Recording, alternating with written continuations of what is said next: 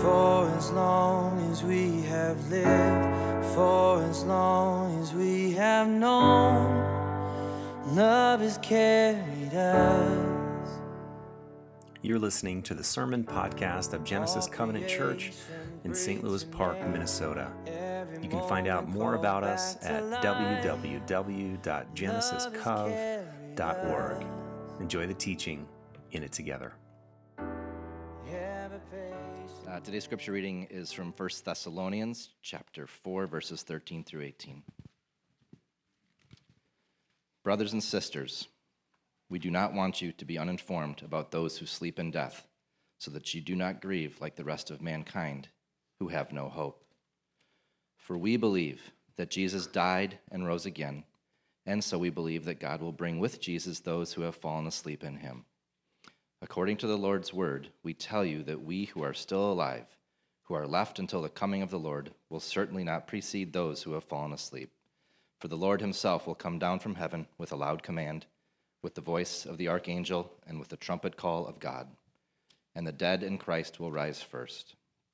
After that, we who are still alive and are left will be caught up together with them in the clouds to meet the Lord in the air.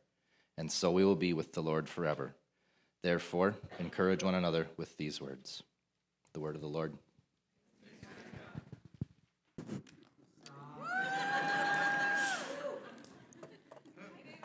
Hi, I'm Deva. Wow, okay, that's...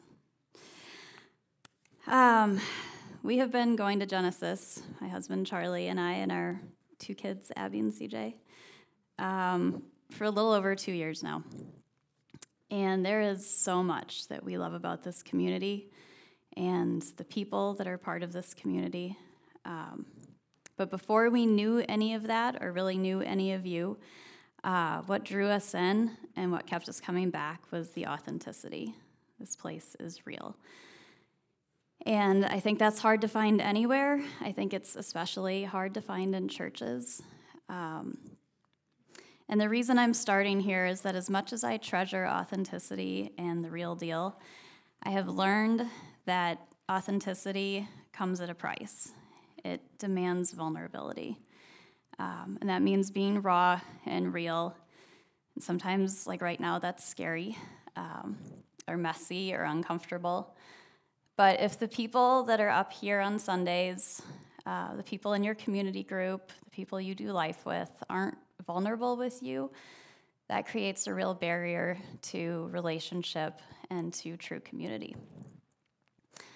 So in the spirit of being true to this community, I'm going to be really vulnerable with you this morning.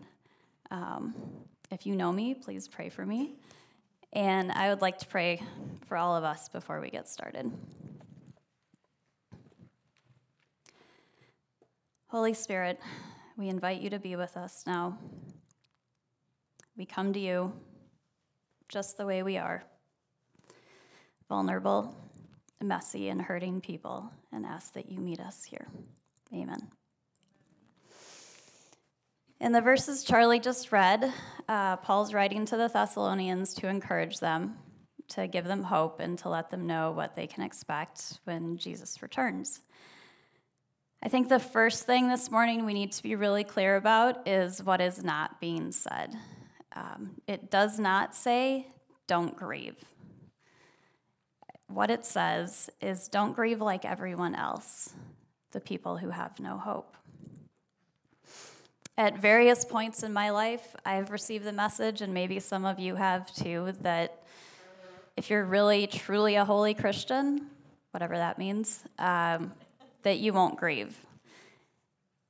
And I was 20 years old when my dad died, and I thought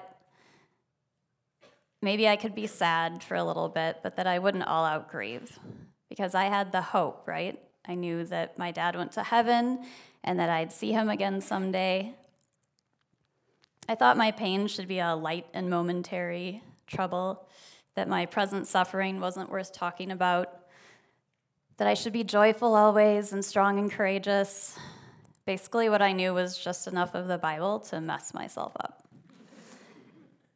Here's what I know now, that grief is a part of life.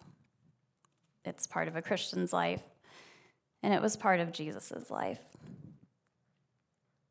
When Isaiah was talking about the coming Messiah, he called Jesus a man of sorrows, familiar with suffering. When John the Baptist was beheaded and Jesus got this news, he got into a boat by himself, and he withdrew to a solitary place. Jesus was grieving. And in the Garden of Gethsemane, Jesus said, "My soul is overwhelmed with sorrow to the point of death." Have you been there? I want to take just a minute to say that I'm primarily going to be talking about the grief that we experience when someone we love dies, but that there's all kinds of losses in life that cause us grief. It could be the end of a marriage or relationship, might be distance from someone you love or the loss of a job, maybe infertility or the death of a dream, or you might grieve the tragedy and injustice in the world, of which there is no shortage. But regardless of what your grief is, you have permission to grieve. The Bible says the Lord is close to the brokenhearted, and God blesses those who mourn, who grieve, and that they will be comforted. So let's dispel any notion that says grief is bad or that it isn't okay to grieve. Back to Paul, he says, "I'm going to give you hope in your grief." And here's what it is. That those who have already died are with Jesus in heaven, and someday we'll all be caught up in the clouds together, reunited, and it feels so good. So encourage one another with this. All right, so what's the hope? According to Paul, the hope is eternal hope, a someday hope. And that's huge, and it's important. And the assurance of this hope is the reason that Jesus came and died on the cross. So don't hear me dismiss this hope as irrelevant or insignificant in any way. This is hope, and it's a vital part of this. And I needed something more. Back in 2005, Charlie and I had these two great kids, although they were quite a bit smaller then. And we decided they were so great, we wanted more of them. This time we had some trouble and tried unsuccessfully for about 3 years to get pregnant. Eventually I did get pregnant, and we were all so excited. I passed that 12-week mark, and we set up the nursery, and we're talking about names. And then the time came for the big gender reveal ultrasound. We took the whole family with us. And I remember lying on the table with Charlie and the kids, looking at the image on the big screen. But I was watching the face of the nurse fall as she discovered our baby didn't have a heartbeat. And my first thought in that moment was, I can't live through this. I can't do this. My soul was overwhelmed with sorrow. We were quickly ushered out of that office, and they said, "We'll call you when a bed opens up to induce labor." And by the time we got to the car, I was already mad at God. We had tried for this baby, prayed for this baby.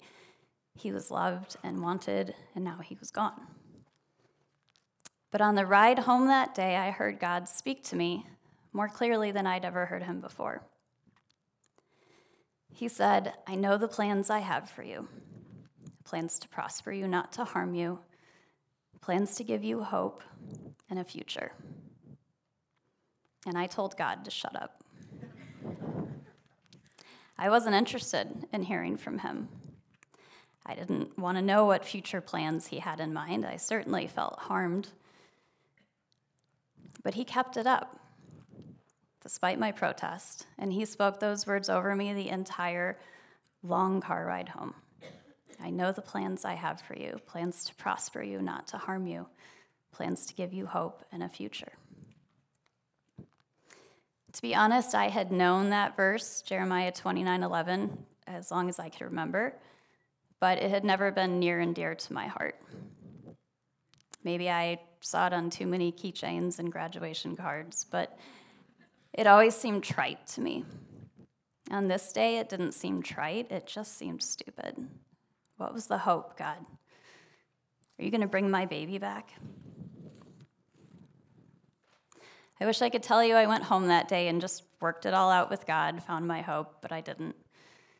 I had a long journey ahead of me that didn't even begin till January 29th, 2009, when we met and then said goodbye to our baby boy, Christian. About 6 months after that day, I was sitting in our living room and I told Charlie, I'm never going to be happy again. And that sounds really dramatic, but it wasn't really what I was saying. I didn't have hope. I said, I'm going to go through the motions and I'll smile and laugh and do the things you're supposed to do, but my heart wasn't in it. I knew about the eternal hope, the someday hope, but I was 31 years old at the time. Statistically speaking, I could be looking at 50 more years on this planet. And what about all that time? What hope did I have for today or next month or next year? And then one day, Psalm 27:13 pretty much jumped off the page at me.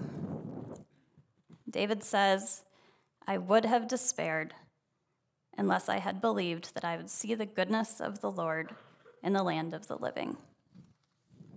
And that changed things for me. I'd been searching for hope, and what I'd found was eternal hope. But David was saying he was confident that there was hope here in this lifetime to see and experience and know the goodness of the Lord. So then what is the goodness of the Lord? What is it we can actually hope for? The word that David uses in this psalm for goodness is tuv. And if that sounds familiar, it's because the root of that word is tov.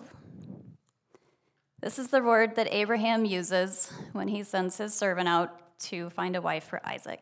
He says, load up the camels with all the goodness, the best of everything we have. When Pharaoh finds out that Joseph's brothers are in town, he says, go back, get your families, don't worry about packing anything, because when you get back here, the best of everything, the best of what I have, the fat of the land will all be yours. It's the same word for goodness. Goodness is abundance and bounty, blessing, fullness, satisfaction, and plenty. It's the best of everything. So then what is it exactly is God's goodness? In Exodus 33, Moses says to God, show me your glory. Show me who it is that you are. And in answer to this, God says, I will cause all my goodness to pass in front of you, and I will proclaim my name. Again, this is the same word for goodness. And when the Lord passed in front of Moses, proclaiming the goodness of who he is, the first thing God said is, the Lord, the compassionate and gracious God. God's goodness represents all of who God is, and it's really good. Who God is and his infinite abundance is our hope in this lifetime.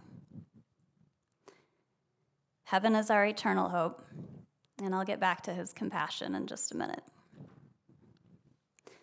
Yes, we grieve, but we do not grieve as those who have no hope. It doesn't mean that this isn't hard and that it's not heartbreaking. What it means is it doesn't overwhelm us. It doesn't have that power over us. Lamentations 3:22-23 says, because of the Lord's great love, because of who God is, because God is love, we are not consumed. For his compassions never fail. They are new every morning and every hour and every minute. Great is his faithfulness. If you're a human on this planet, you will walk the road of grief. Either you have, or you will, or maybe you are right now. And this brings me to my final point, which is how can we as a community walk with those who are grieving, and how do we love them well? And the answer to this question can be summed up in one word: compassion. To be compassionate is to be moved by someone else's sorrow or suffering.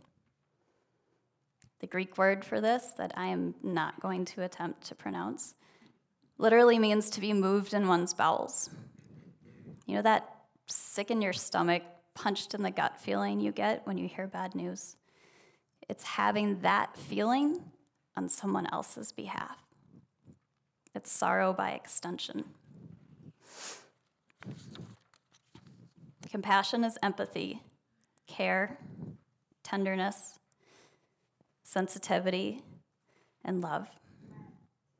Compassion also means patience and tolerance. I know when I'm grieving, I need a lot of patience and tolerance from the people around me. To me, the picture of someone who's grieving is someone who's sitting in the mud. Mud is messy, and it's heavy, and it feels like grief. And you can't sit in the mud and then get up and walk away without being marked. Often people, in an effort to help, will kind of like walk around the outside of the mud, and they say things like, everything happens for a reason. Your loved one is in a better place. They're no longer suffering. You can always have another baby. At least you had 20 years with him. Now you have your very own angel. That's one of my favorites. All things work for good. Time heals all wounds. I know just how you feel. And eventually someone will come along and they might even like reach in and pat you on the head. And they say, all right, it's been long enough. It's time to get out of the mud, move on. The things we say to try to comfort people who are grieving might be true things, some of them, but that doesn't mean they're helpful. It might be true that your loved one's no longer suffering. You may be able to have another baby. It's absolutely true that God has the power to bring beauty out of incredibly painful circumstances. But quoting Romans 8:28 to someone whose child has just died, not helpful. I really don't think people are trying to be hurtful or cause more pain in these situations. I think we just don't know what to say. I've said some of these things before I had them said to me. So there's a couple things to keep in mind when we're trying to comfort people who are grieving. Number one, we need to be really careful about policing other people's grief. And what I mean by that is deciding when or where or how or for how long or for whom people are allowed to grieve. A lot of the things that we consider acceptable about grief comes from society, culture, maybe our family, or just our own personalities. But in supporting someone who's grieving, the focus needs to be on them, not on our own ideas about grief or maybe our personal hang-ups or comfort level. And then secondly, we need to be careful about comparing grief.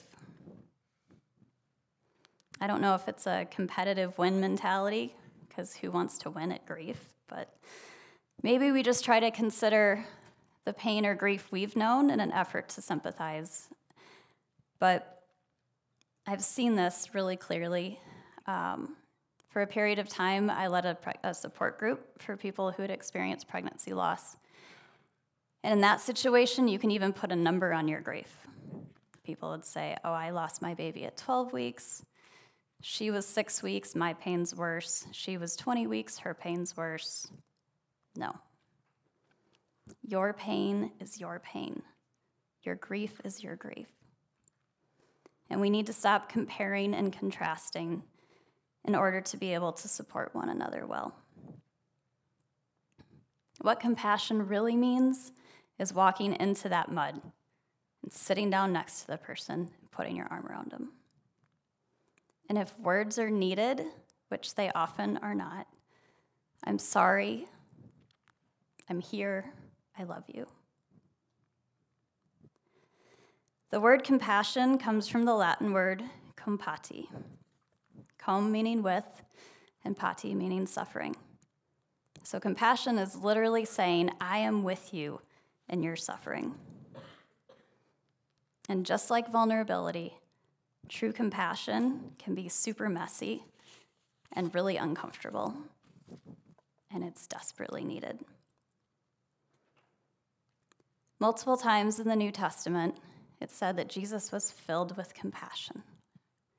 And that's actually what motivated the majority of his healings. Isaiah says, "The Lord comforts his people and has compassion on his afflicted ones." And God himself, when showing his glory to Moses, proclaiming who he is, called himself the compassionate and gracious God. I think a great example of this compassion is what we see in John 11. Mary and Martha had this brother named Lazarus, and Lazarus got sick.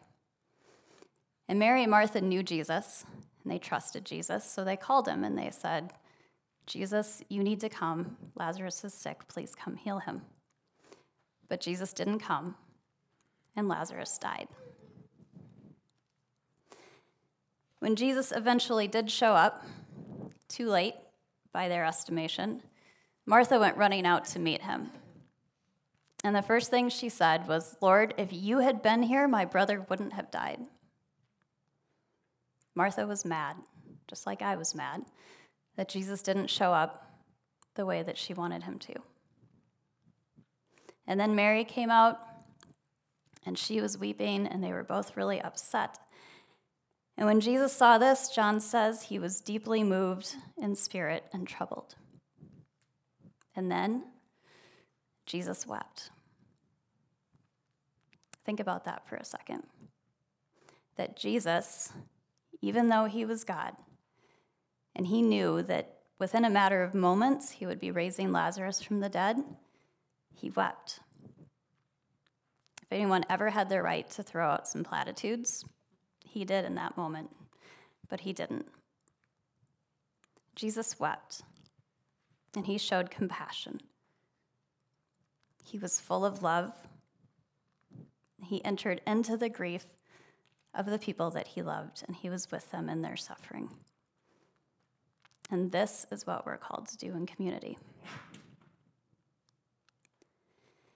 Your grief may be raw today.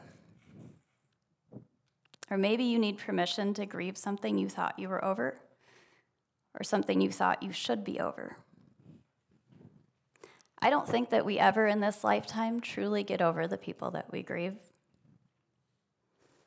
I don't actually think that's a fair expectation of grief. Grief is not a linear process that you just follow to completion, as much as I wish it was. And that's what's so beautiful about our someday hope. You won't always be actively grieving. Grief changes over time, it ebbs and it flows. Next month, it will be 20 years since my dad died. And over the last couple months, I have been grieving his death again. Now, if your grief is new, you're probably thinking that's not very hopeful. But that's the thing about hope and grief, is they are not mutually exclusive. I'm grieving, and I'm hopeful. I see God's goodness, and I feel his compassion with me right in the middle of my mud puddle. Guys, I am not up here telling you, just have hope. I'm telling you that there is hope in this lifetime. And if you're feeling hopeless in your grief or in your pain right now, don't try to white knuckle your way into having hope. Ask God, the compassionate and gracious God, to give you his hope. He is the hope. He provides the hope. As we enter our 60 seconds of silence, bring your grief to God and allow his goodness and his compassion to wash over you in a fresh way. Come, Holy Spirit, speak to us now.